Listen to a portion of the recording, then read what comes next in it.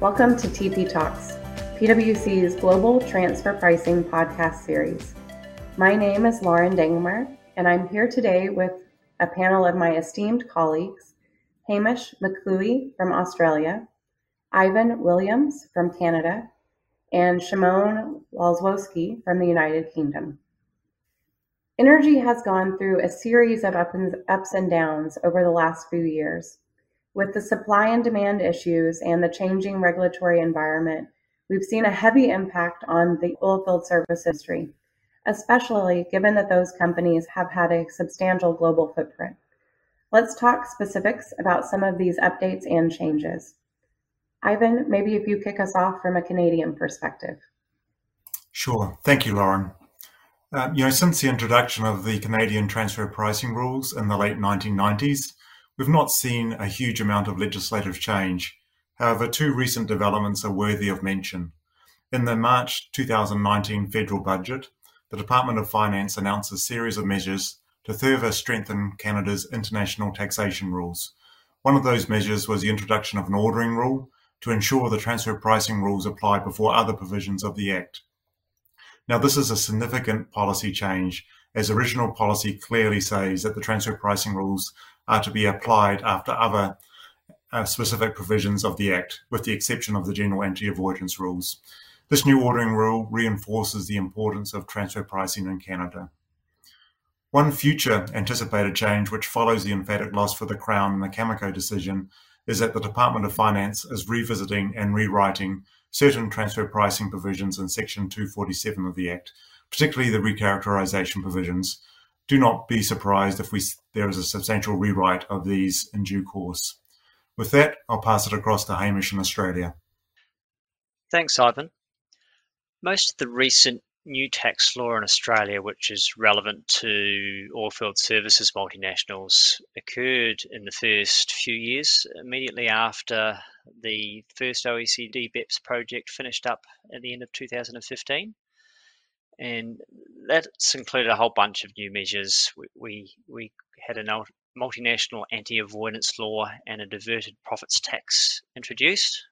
Quite a mouthful. Those two put together are similar in scope to the UK DBT.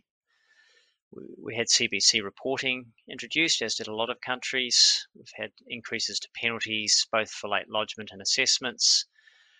And then from 2019, to top all that off, we've had hybrid mismatch rules introduced, which follow pretty much the OECD blueprint, including imported mismatch plus one or two other bits and pieces. On top of all of that, our transfer pricing law was modernised just before the initial OECD BEPS project, effective from 2014, to better align our law with the OECD guidelines.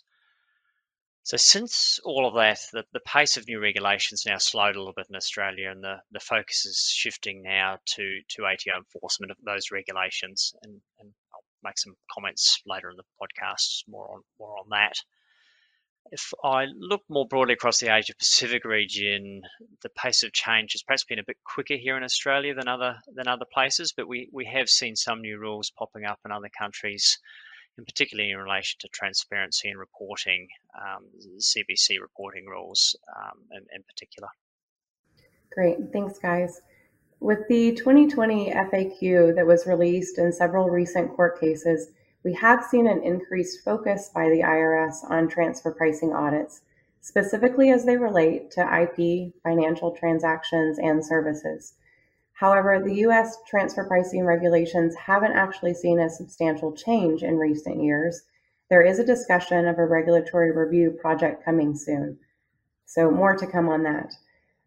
Currently, there is a heightened focus in the U.S. on international tax reform, with the Build Back Better reconciliation bill at the forefront of everyone's mind as we think through planning and potential impact.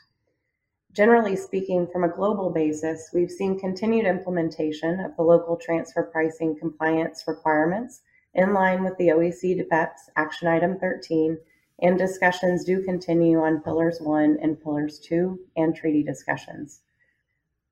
As we talk through these changes from a high level, I'd like to talk a little bit more specific to the industry.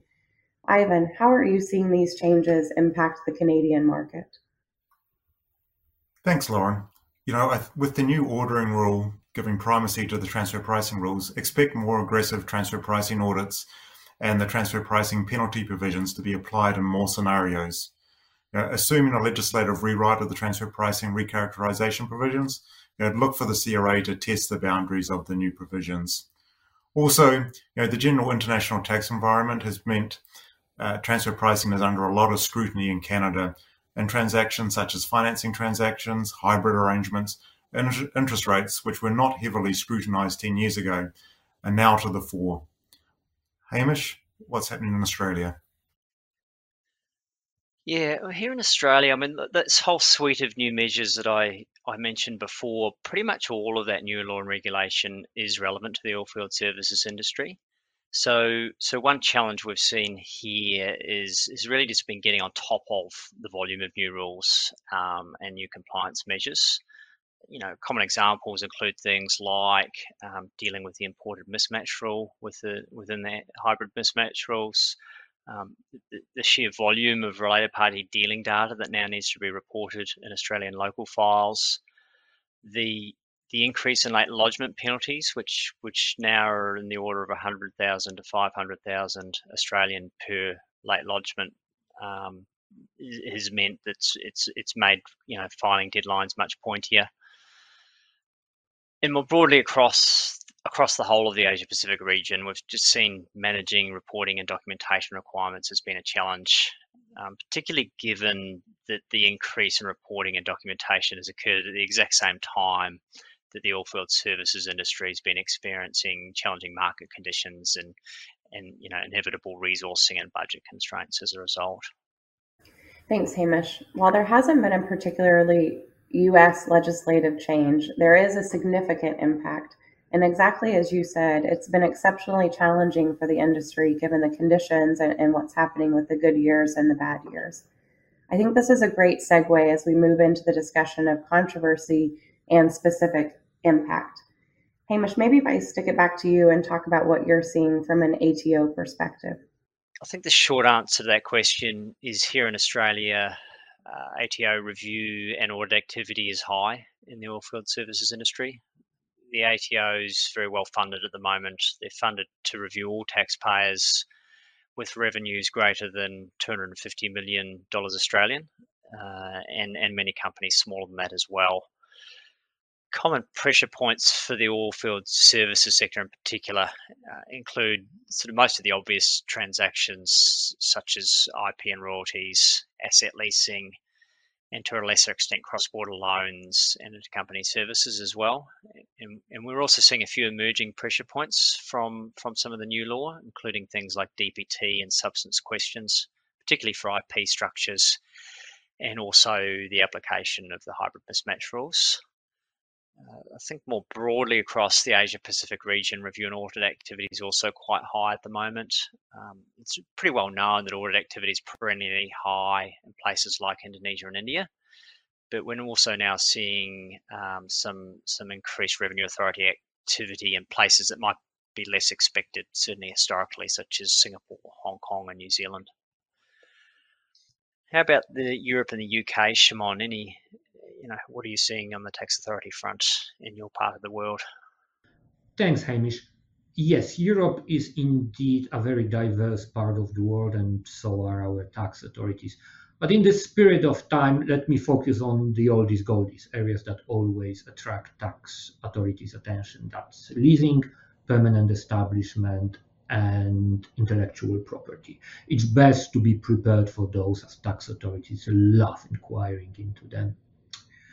In terms of new things that we see popping up, it's operational transfer pricing. Tax authorities across the continent expect to see three things. One is arm's length transfer pricing policy. The second one is transfer pricing documentation, describing it. And the third one is concrete set of financials showing it was implemented in practice. So to give an example, if your transfer pricing is cost plus 5, you better have a benchmark for that 5%. You better have a documentation describing the process behind coming up with 5%, and you better be able to show in your financials where that 5% really is. Lauren, over to you to talk a little bit about what's happening in Africa. Yeah, I'm going to move to Africa just for a little bit. We've neglected to talk through what's been happening down there, but there has also been a continued uptick of audit activity in Africa. Their approach has been slightly more formulaic, and there has been an internal focus, more importantly, on training the taxing authorities.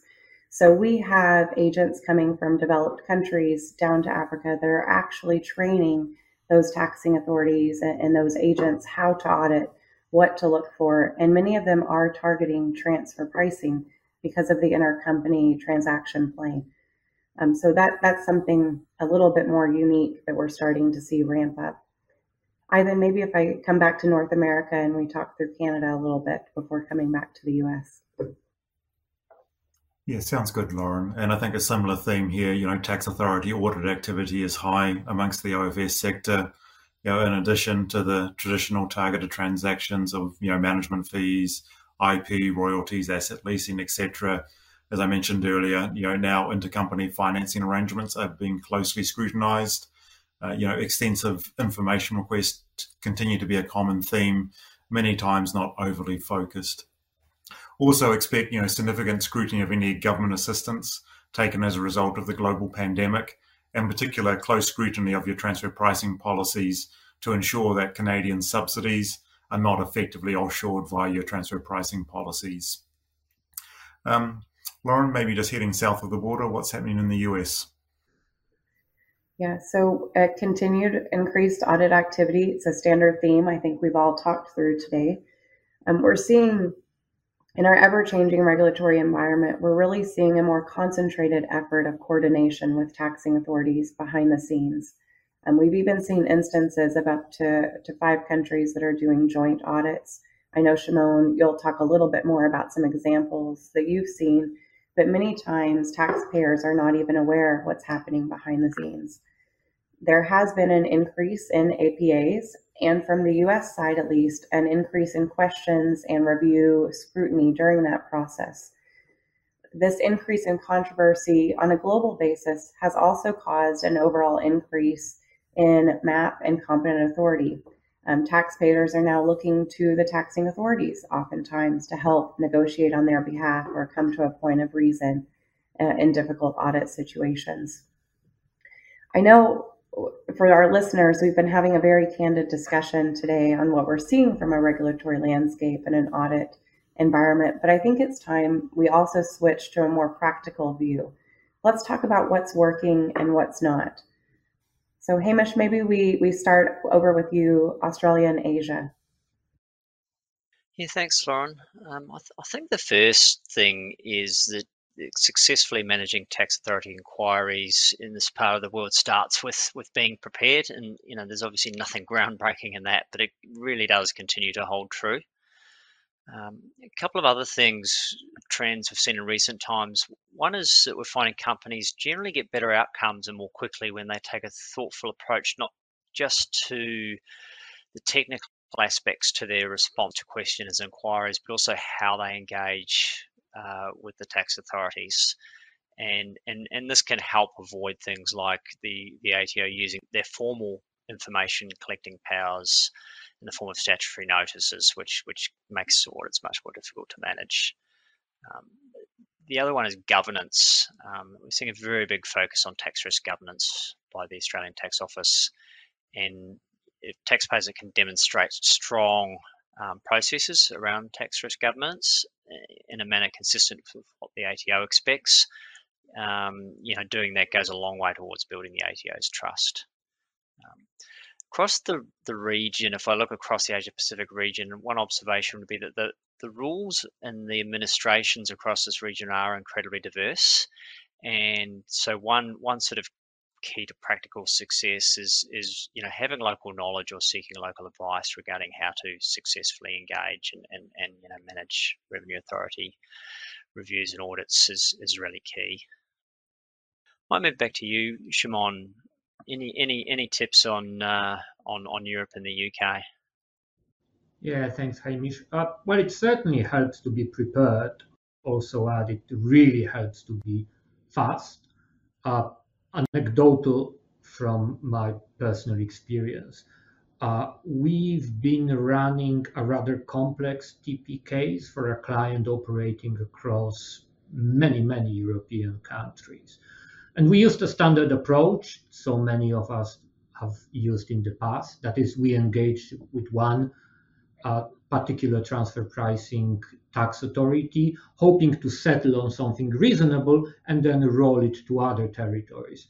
And we were successful, and not a moment too soon, because it turned out that within days of settling with that one particular tax authority, we had two others asking questions about that very transaction. And it turned out that there was some informal discussion between the three tax authorities, and the two decided to pick it up on the hint from the first one.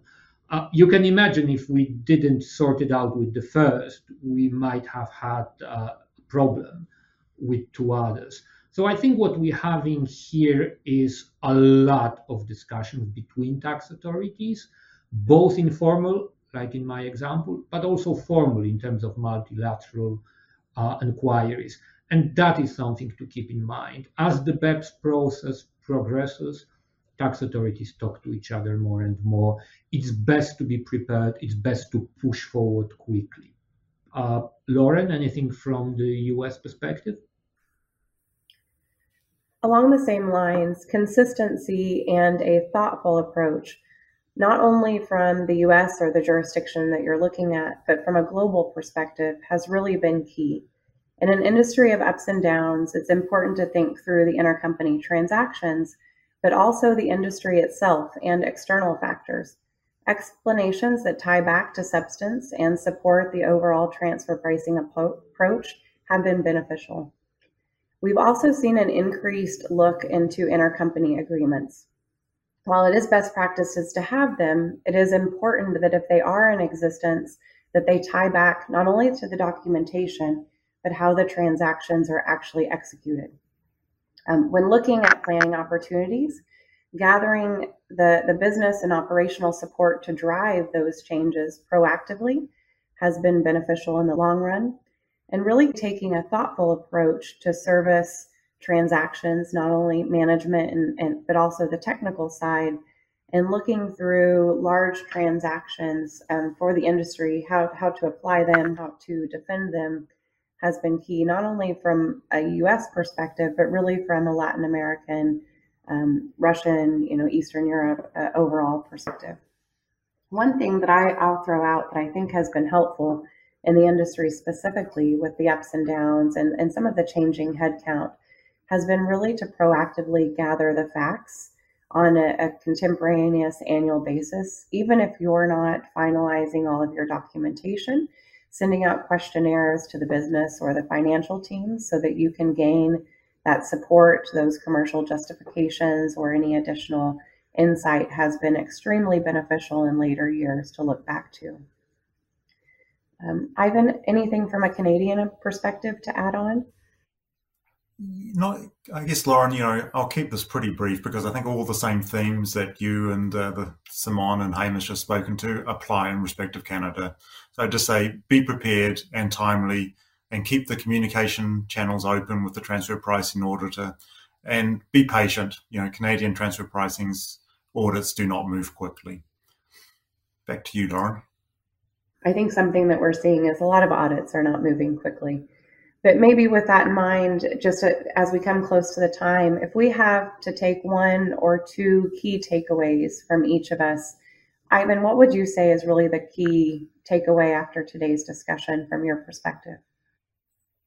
Yeah, I'll get in first here because I think the same theme you've probably heard time and time again today. Be proactive around managing and documenting your transfer pricing and in dealing with the tax authority and the transfer pricing auditors. Shimon, from a UK perspective? I would add it helps to be quick. Sorting out problem quickly helps for a number of reasons. One, it allows you to aggregate your resources faster and push faster. Secondly, it helps to keep the focus of tax authorities. And thirdly, it helps with those discussions that are happening in the background. So you can sort out the problem before tax authorities start talking about it behind your back.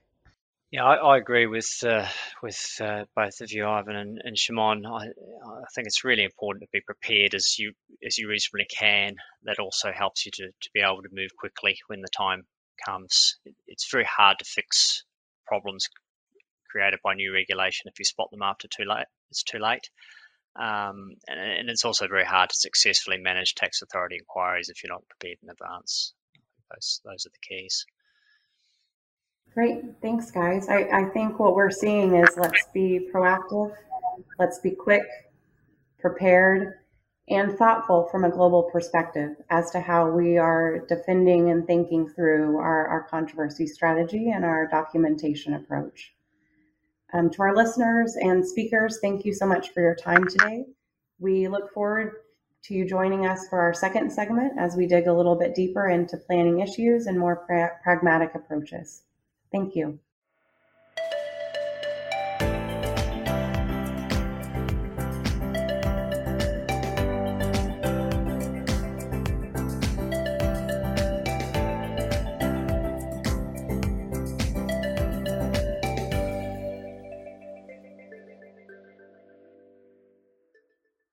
This podcast is brought to you by PwC, all rights reserved. PwC refers to the U.S. member firm or one of its subsidiaries or affiliates and may sometimes refer to the PwC network. Each member firm is a separate legal entity. Please see www.pwc.com/structure for further details. This podcast is for general information purposes only and should not be used as a substitute for consultation with professional advisors.